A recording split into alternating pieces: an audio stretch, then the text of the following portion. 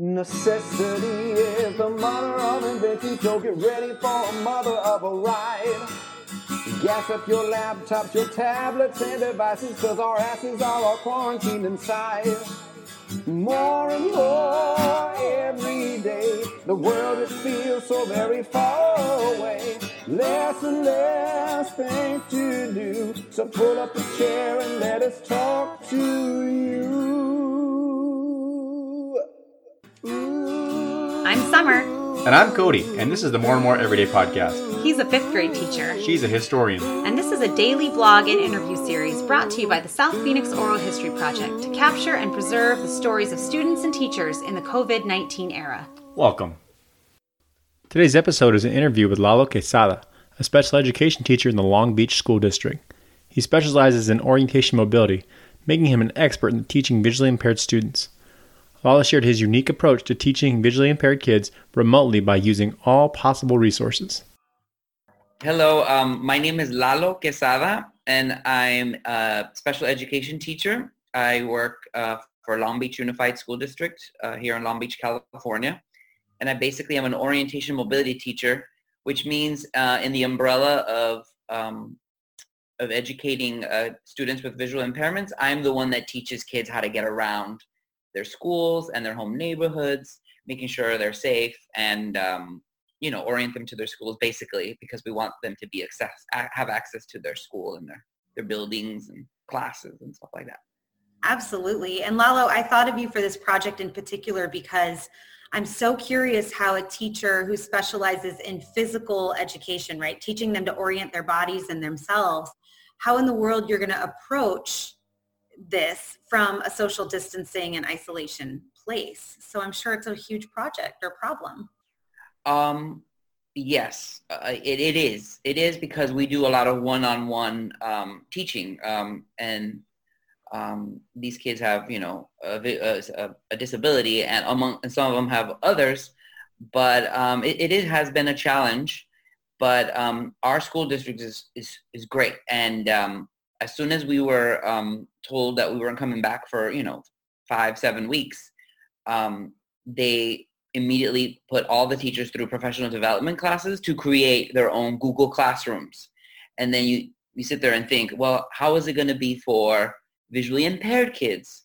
But a lot of them aren't totally blind. They have some functional vision. So for those kids, they were able to access my Google Classroom.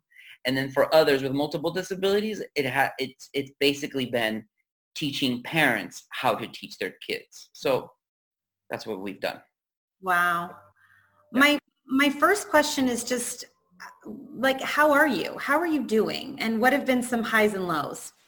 Well, I'm fine. In the beginning, it was what? I'm not going to work. What? Not that my work defines me, but I always am thinking about the kids. And, they need us. They need our help. They need our teaching. They need our guidance. So at first I had my own little mental breakdown, but then I slapped myself out of it. And then I had to realize, I'm here for them as well and for the parents. So I basically, started, took a breath and started, what is it that I can do? What is it that I can do for them? And I just started putting myself into work, and which is what I usually do, and all the time, and started helping and giving information. I'm fine myself because I am very blessed that I have a roof over my head, I have food, and I try to exercise, so I'm fine. But I had to continue being a teacher, so. One of the things we're looking at as students and historians is the concept of the watershed moment. So historians typically track change over time, but we're also really interested in like a catalyst. So everything was one way and now it's different. And our question for you is, when you look back on the last, 3 or 5 weeks or so, can you pinpoint an actual day or date that you realized that everything had changed? Well, that Friday, for us, it was Friday, March 13th, when we were told that we weren't coming back because of the pandemic. So basically that day, it was like, you guys are going home and you guys are gonna just work from home. And for me, I'm not lying, I had freaked out, because how does one teacher switch from being totally one-on-one with kids with, special needs? So that day, I think it was Friday, March 13th for us. That was the day that I had my little Britney Spears mental breakdown. Did you attack a car with an umbrella? No, but I did shave my head. Oh! Yeah, I shaved everything off. I was because I was pulling the little hair that I had. I was pulling it. So yeah, you are in good company. Most people we've interviewed have identified that week, March, what is that, 9th to about March 13th. Yeah. Things changed. Yes, March. Yep. Friday, March 13th. Yeah. And I think it was a full moon. Maybe not. I think you're right. I think it was coming, or it had just left. You're right. Yeah.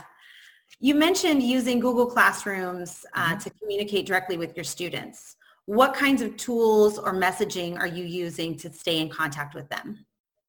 So through Google Classroom, you can add all your students and their family, their guardians, parents.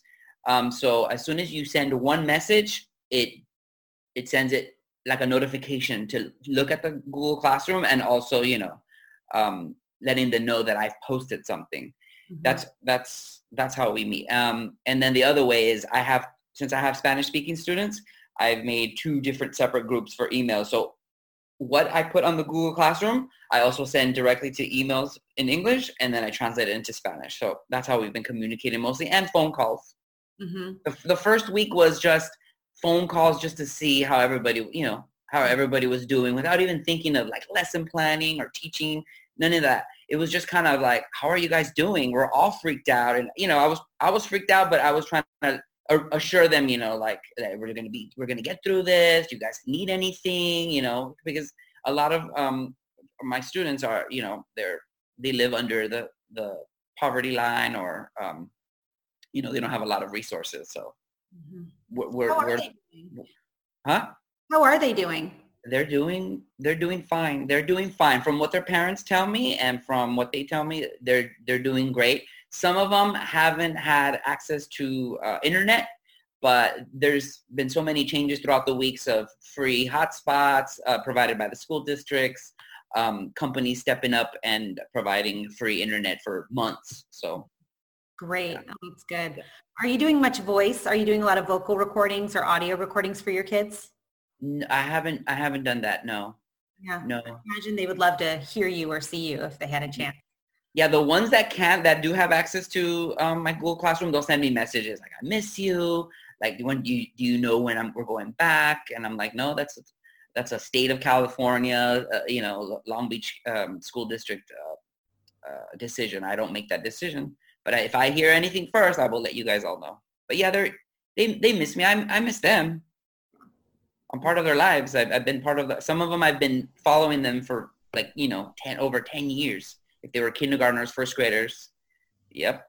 And since there's only 2 or 3 of us that do what I do, and I follow them for years. Like, there's no change of teacher. Wow. Yeah. Oh my goodness. Yeah, I bet you miss them quite a bit. I do. Yeah. Have you tried any new tools or strategies that you never thought you'd try until right now?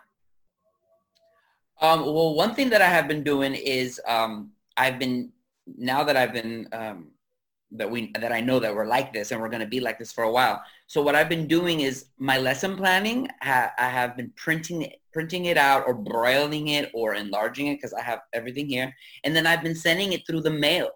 Nice. So because when you're visually impaired, this has been the post office, you can send anything through the post office for free, as long as you stamp or write on the top right corner where the stamp should be, "Free matter for the blind," and I have a stamp here. So we are visually impaired, have that advantage where they can receive or send mail for free. So what I've been doing is I've been sending my lesson plans or my lessons via in paper through snail mail, through the USPS. So what I do is, like, if I think of a lesson for some of my students, like I got puzzles at the Dollar Tree, And then I 60 pieces. They can do them with their family. They could do them with their brothers and sisters. And then they have to answer questions. And then they take a picture of it, and then they send me the picture. The parents can send me a picture of the completed homework or whatever you want to call it. That's So awesome. that's one thing that I didn't do before. I would never send them anything. And now I'm like taking advantage of the free Matter for the Blind, and I could send any of my students anything, an Easter activity, anything that I want them to construct. I could put a piece of glue. It could be as heavy. It could be any size and any weight. I know.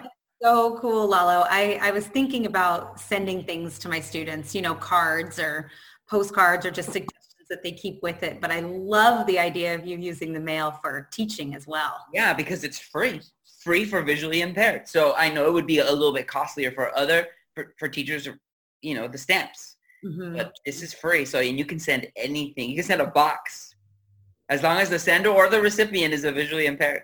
That's awesome. What other kinds of lessons are you having them do at home? So a lot.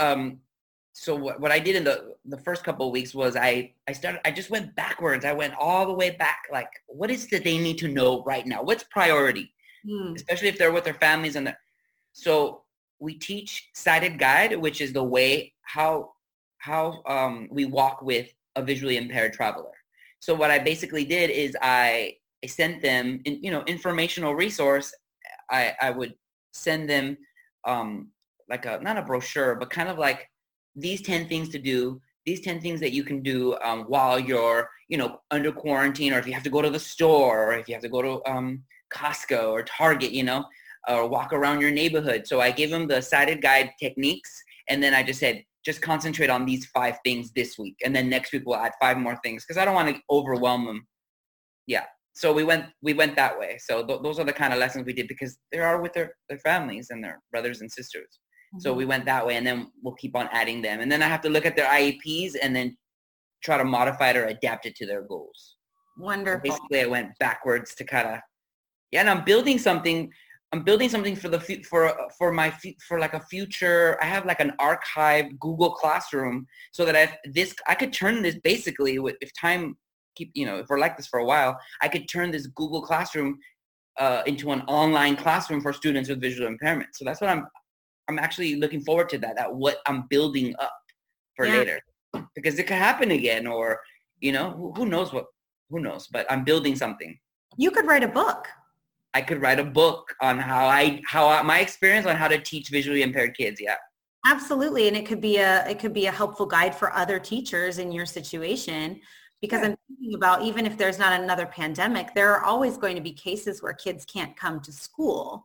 But right, or in another country where they have to travel so far to go to a school. Why can't we just do it online, Yeah. Oh, man, you're so inspiring. I'm so proud of you.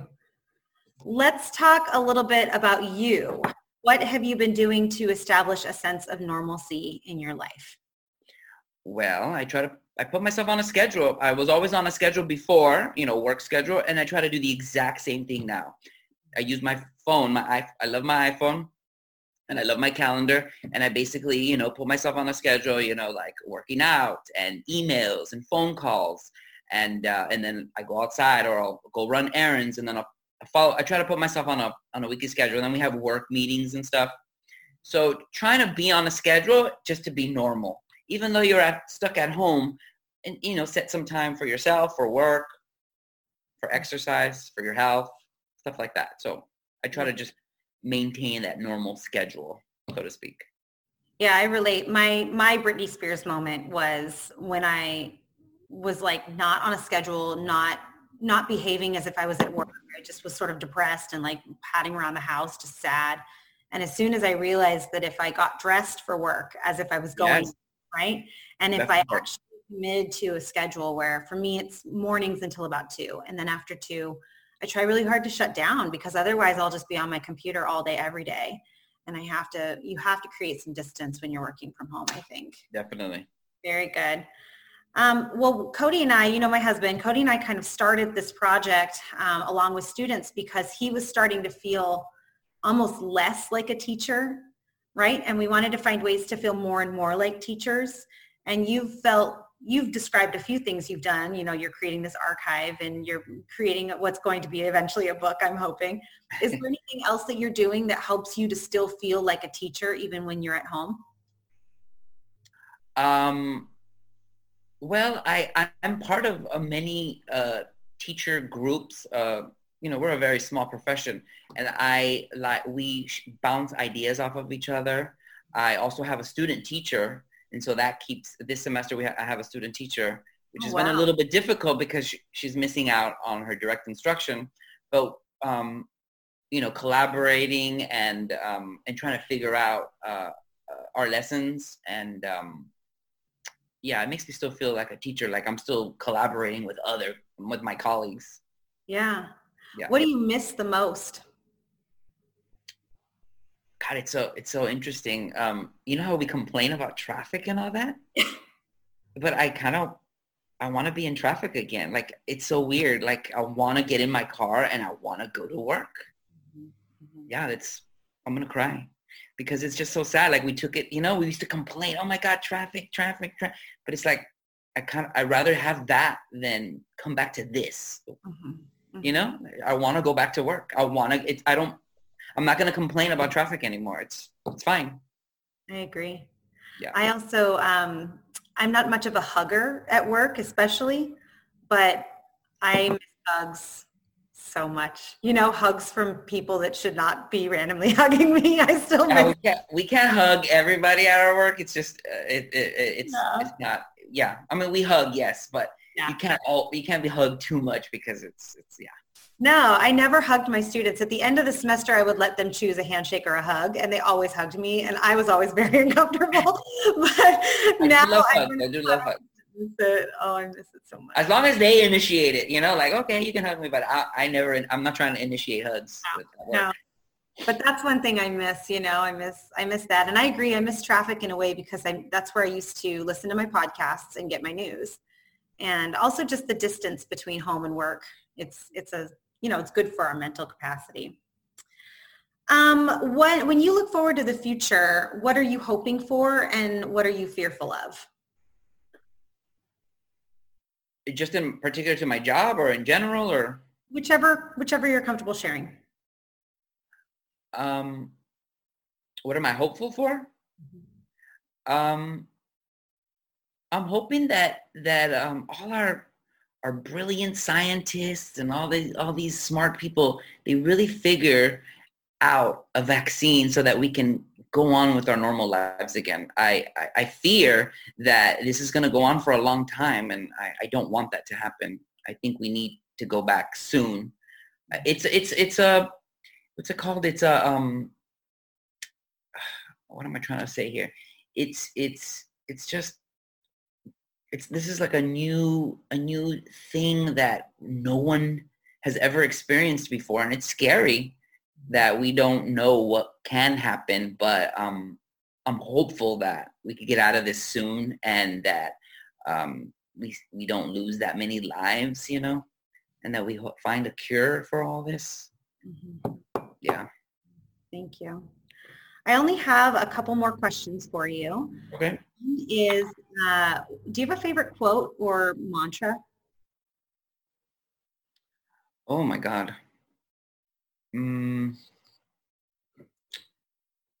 What's the one about be the change that you want to be? Be the change you want to see in the world. Yeah, that one. Yeah. That one. I think about that one all the time, Yeah, that's my favorite. I can see that for you. I have a question for you just based on your interview. What got you interested in teaching and in this particular line of work? Well, I always knew that I wanted to help people, but I thought I was going to be a doctor. When I was young, I thought I was going to be a brain surgeon. I thought, and then I went through my dark period of time and I thought, oh, maybe I'll go through like a coroner or like a mortician or like but I knew that I like to work with, with people and socialize and help. And when I went to school in Arizona, I went to Arizona State, we had a deaf community. And my theater teacher said I talk too much and that I should use more of my like expression, my facials, my facial expressions, and speak less, like be more body language acting. And so she said, you should take sign language because it'll teach you to use your hands to speak and all that stuff. So there was a deaf community at Arizona State. So I started taking sign language, and then I graduated. And when I came back to Los Angeles, I didn't know what was my next move. Do I go to med school? Like, what do I do? And I got this letter in the mail saying, would you like to work? Well, because when I came back, I had worked, I started substitute teaching just because I had a bachelor's.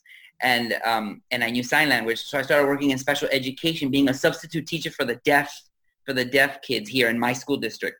And then somehow I got this letter in the mail, or someone handed me this brochure. I don't remember, but it was like, how would you like to work with visually impaired students? And I didn't know anything about it. And so then I looked into it. I went to go observe a teacher that does what I do. And I loved it because it wasn't inside a classroom. It was outside. It was helping people get around their neighborhoods, their schools. And I was like, I think I could do that. And then the other part was, if you get accepted to the program, no grad school, like I wouldn't have to pay tuition. So it was free. Wow. Yeah. So that was the other one. I was like, I would love to go to school to do something that I think that I would love to do. And then, not have to pay for it. I didn't want any school loans. Yeah. And then they said, you only have to work like two years full time. And I've been doing this for 15, so I don't have to pay it back. That's so cool. And I just stayed. Yeah, I just stayed. And then I've taken other courses, like assistive technology courses, to help like with technology with students with visual impairments, like how to use iPads and apps and stuff like that, and how to assess them. But yeah, it's been a fun. And then I do use my sign language because I have deaf blind students too, so I sign under their hands. Oh my gosh, you're so talented. I'm all right. Just using all the tools that I learned along the way. I love it. So if you were to find yourself reading this blog or listening to this podcast, what would you be hoping to hear from students and teachers across the country?